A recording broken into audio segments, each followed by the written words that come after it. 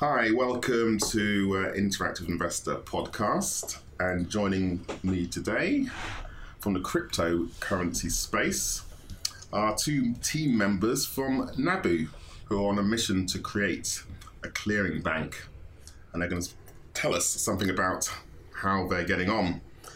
So joining me today is Suren Ravindra, who is the Chief Product Strategy Officer, and Hakim Mamoni, who is the Chief Technical Officer of the project. And they're going to tell us something about the team. Before we do that, what drew my eye to the project is the whole prospect of a clearing bank being built. So perhaps we could start there.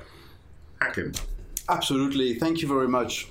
So the fintech industry, and I'm not just speaking of the blockchain side of the fintech industry, but the fintech industry at large has had problems with simply getting bank accounts. It has been a difficult experience for companies that do remittances, for example, for a while, and for companies that do anything to do with cryptocurrency.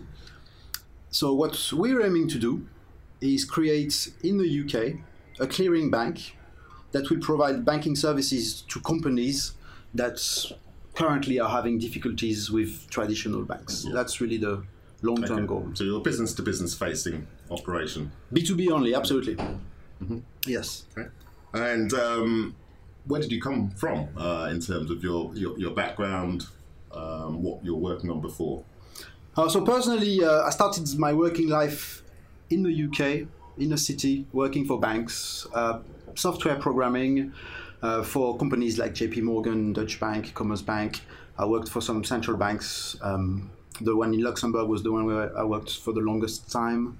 And I became aware of Bitcoin in 2011, I would say, around that time. And I started to really seriously look at it in 2012 to really understand how it works and what it is. Yeah. Whether it makes sense for me to use it in any of the projects that I was working on.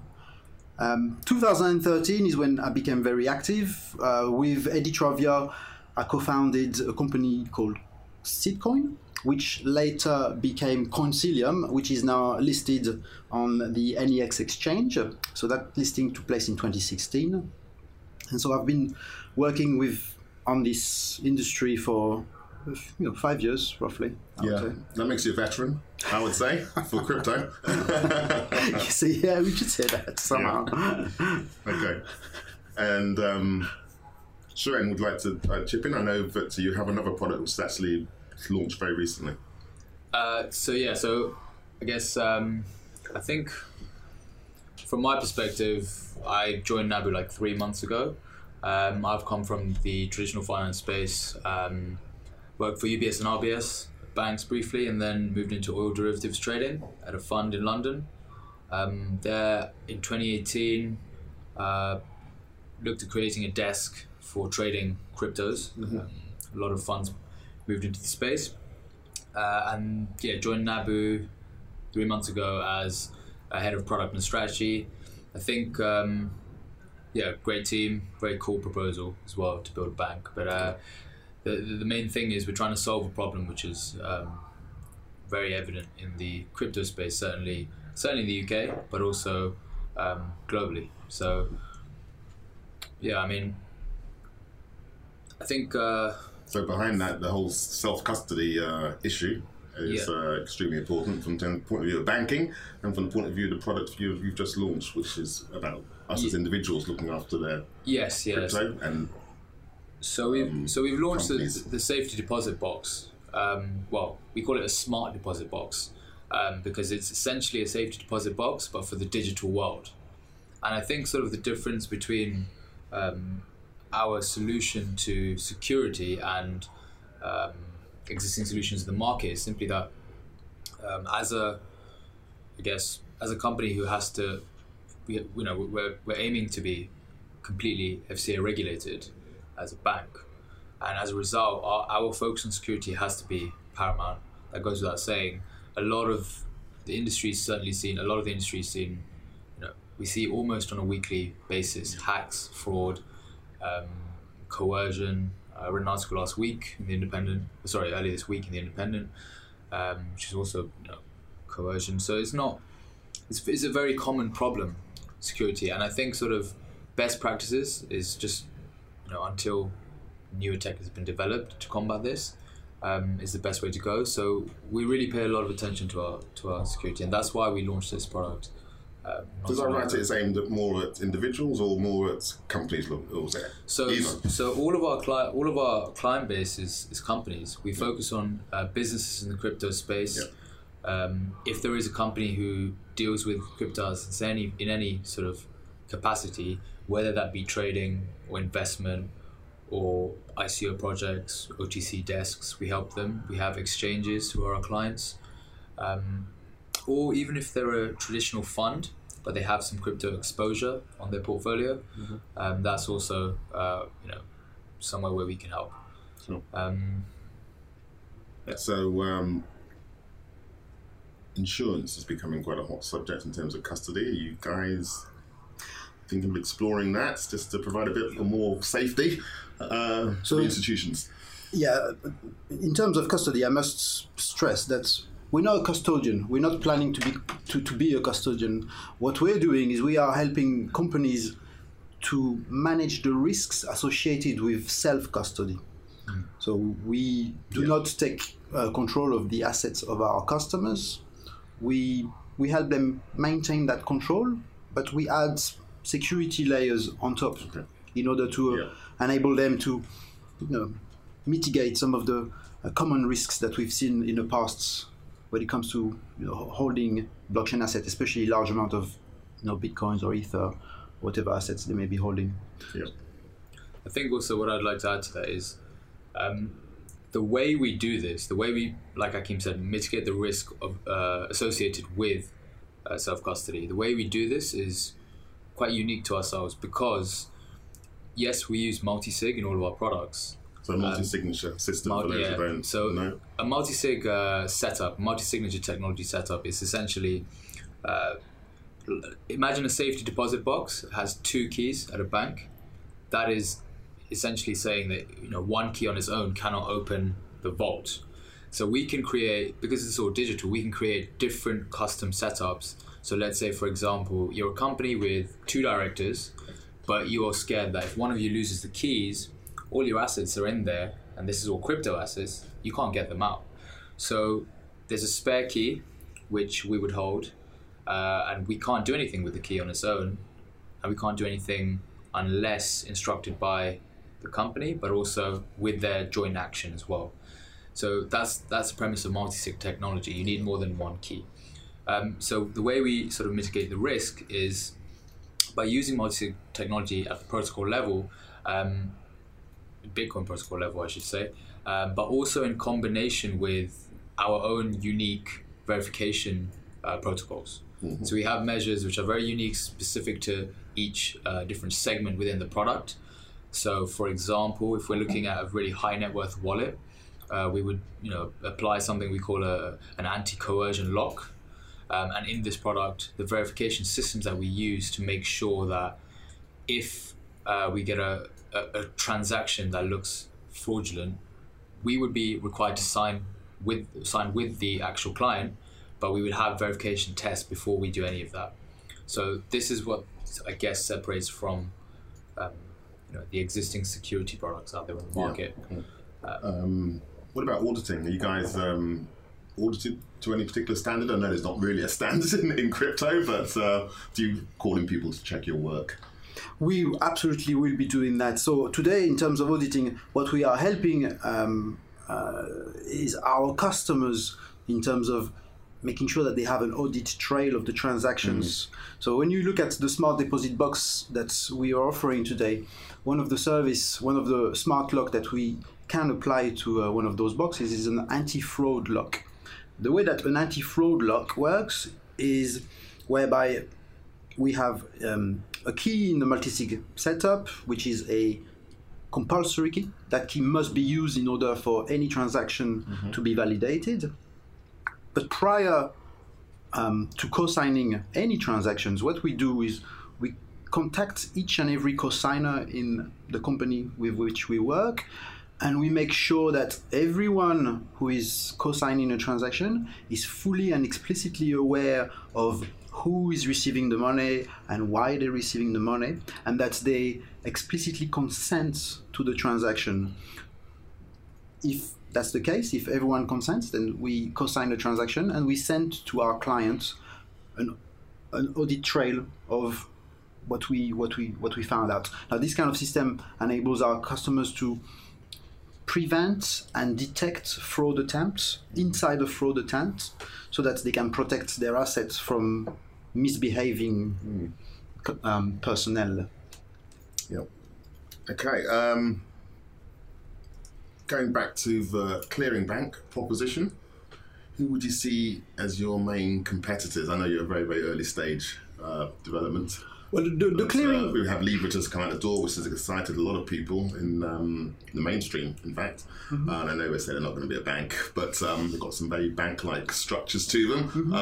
And then I know here in London, there's BAB. I don't know if you guys have heard of it, who are saying they're setting up a bank. I'm not sure where they've got to on their bank license application, but I think they raised some money end of last year to do that, and that's quite expensive in terms of dealing with and navigating regulation. So how are you guys looking to tackle getting the banking license? Right, so in terms of clearing banks, so in the UK, there are very few clearing banks. I believe 8 only at this point in time, and it took a very long time for the 8th bank to be added, and that was only a couple of years ago. And that's ClearBank. Now the major clearing banks are, the traditional bank that everyone knows, Barclays, NatWest, etc. So we're aiming to become one of those, and so our competitors, to answer your first question, would essentially be all those clearing banks in the UK, those 8 clearing banks in the UK. Yes. In terms of the process itself, so this process is indeed a very lengthy process. I mean, you need to do things in the correct manner in order for the regulator to grant a license of that nature. And so we've been in conversation with the regulators for a few months. We're not trying to rush this process in any way. We want to do things the right way.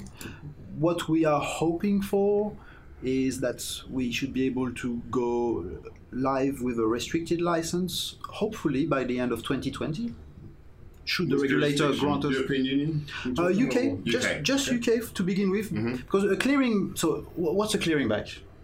I guess that's an important point. A clearing bank is a bank which clears transaction directly with the central bank. So when you look at the ecosystem, the banking ecosystem in the UK, while there are many banks in the UK and many challenger banks in the UK, there are only 8 clearing banks that can settle transactions directly with Bank of England. Then those clearing banks provide services to other banks. So the Revolut of this world and the Monzo of this world, they have to go through a sponsoring bank, whether it's Barclays, HSBC, etc. It's necessary in order to clear the transaction within England. So that's what we're aiming to do at first. Is we're focusing on the UK market. We want to become a clearing bank here, provides banking services to companies in the UK. At first, we will be providing obviously clearing for British pounds. We're looking as well to expand to euros in the future, and possibly move to other jurisdictions, but no need to rush. Let's do this here first correctly. Are you guys presented with something of a moving target, given the furore around Libra and the new regulations coming down the line? Will that slow you up, or do you think that maybe that'll clear things up, make things a little bit more transparent from the regulators and supervisors' point of view, and from the point of view of startups trying to find a way through? I think sort of from the perspective of certainly ourselves, but also most of the market, the biggest hurdle in this industry is sort of uncertainty. And when a piece of regulation comes out and it's specific to something, it's far better than to have the uncertainty of making assumptions as to what may happen. Because regulation is so important, right? So that's what I would say. I don't believe that Libra will have any impact on our licensing trajectory. I don't believe that the regulator will be in any shape or form comparing us or associating us with Libra, because in terms of blockchain, we are agnostic. So today we are working, when it comes to the smart deposit boxes, we're working with Bitcoin and Ethereum and the ERC20 tokens that are attached to Ethereum. And in the future, we're planning to add additional blockchains. Now, I must point out quickly that Libra is not really a blockchain cryptocurrency. So just to say, but when it comes to let's say, Brexit really has had more of an impact in terms of making the work of regulators more difficult. So we've seen that Brexit has an impact, and so this clarity as well as far as what happens with Brexit will probably help a lot. Yeah, definitely, I'd imagine. Okay, thank you. Now, it's probably worth mentioning you've got a 30-day trial. Maybe you're probably being a bit bashful not mentioning it for your smart deposit service. Is that right? Yeah, so we decided that it would be good for customers to try out the product. I think that's the thing with this product is we focus on security, and you're asking consumers to secure their digital assets, which they've obviously worked very hard to gain. But when you ask somebody to, I guess, add on some internal layer of security, even though it's supposed to complement their internal layer, it's not sort of something which everybody would instantly want to sign up for. So, in a way, sort of for us to understand where we can help with exactly what clients need, the 30-day trial is completely free. There's no sign up. You don't pay anything for any of it, and we set you up with with our 3 smart deposit box locks. So we have the anti-coercion lock, which I mentioned earlier, the anti-fraud lock, which Hakim briefly touched on, which provides the audited trail of explicit cosigner consent. Make sure that all the cosigners are aware of why they're doing the transaction, and they will agree, of course. And I call it a spare key solution, but it's actually called a resilience lock. So that's sort of the more of the standard version. But with these products, the 30-day trial, everyone can test it. And when I say everyone, we only serve companies, but companies can test it, see how they feel about it, let us know if if they want to change certain aspects or add on certain aspects. We also, when a customer does sign up, we have a few extras that we give away. We have partnerships with some of the best hardware wallet providers, and the steel backup tool providers as well. So they're names you guys definitely may have heard of in the crypto space, and probably also in the mainstream space as well.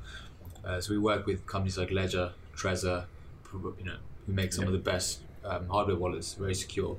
I'm sure many people have one. So FYI, listeners that probably don't know what a hardware wallet is, it looks a bit like a flash drive. Because we're talking digital here, people. So you're just storing some alphanumeric strings, essentially, but you don't want anyone else to get hold of them. So you get a little bit of hardware which you don't connect to the internet unless you have to, which makes it much more secure than other methods which rely on the... Yes, actually, I think it's worth explaining quickly, because when it comes to the blockchain ecosystem, everyone has heard about all the hacks that have taken place and are taking place. Exchanges getting hacked, bitcoins or whatever assets stolen, and people don't necessarily understand why and how it works. So the way that cryptocurrencies and blockchain works is through cryptography, where you have private keys, which looks like a very long alphanumeric password. Those private keys, if you have them on your computer, and your computer is vulnerable, so you're not looking at your security very well, you don't have a firewall, you don't have an antivirus, using an old version of an operating system that has plenty of holes, I'm not going to name them, then obviously you are potentially a victim. You can become a victim of hackers. And so hardware wallets came about with the simple idea that if you isolate the private key on a piece of hardware, which can connect to your computer, but when connected to your computer, never really gives access to the private key. The hardware wallet will sign your transaction, but will never expose the private key to your computer or to the internet. You are in a much better position. So if anyone out there has Bitcoins or Ether or whatever cryptocurrencies they may have, because hardware wallets today support thousands of various cryptos, I strongly recommend that they look at something like Ledger wallets or Trezor wallets to secure those things.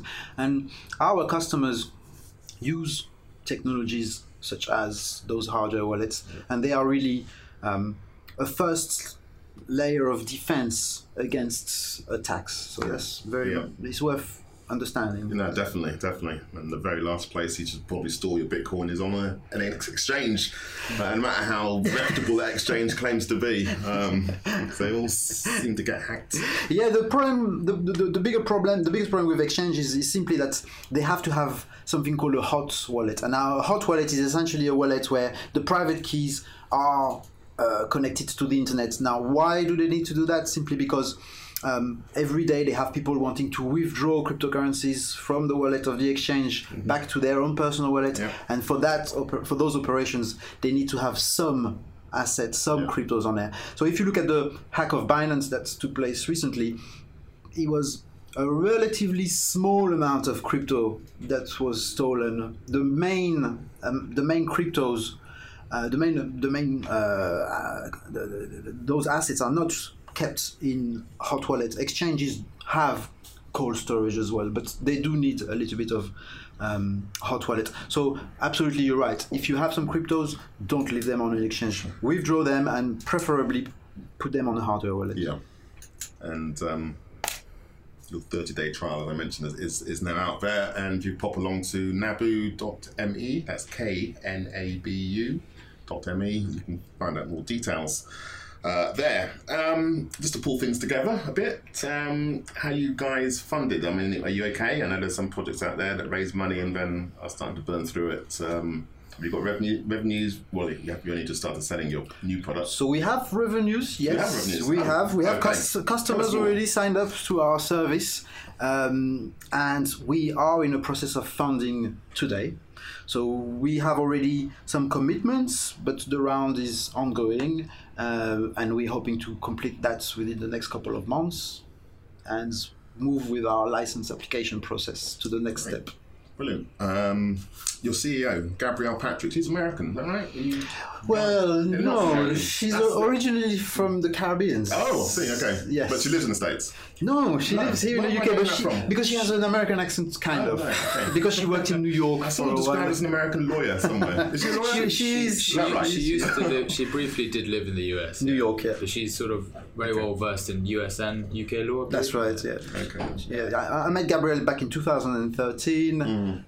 She was already living in the UK, and she's really the driving force behind Knabu. She's the one who came up with this idea and recruited us to help her. Absolutely fantastic lady. Right. Yeah. Okay. Well, we're going to look out for progress with Knabu and keep an eye on what's going on, and hopefully you guys will tell us what's going on. We can keep people up to date. So good luck with what is a very ambitious project, but that's what blockchain's all about, trying to reinvent the future. Thank you very much for joining us today, Suren. And thank you, Hakim, for joining us. And very welcome to come back in at some point in the future when the bank is up and running. It'd be a pleasure. Yeah. Absolutely. Thank you. Thank you. Thanks.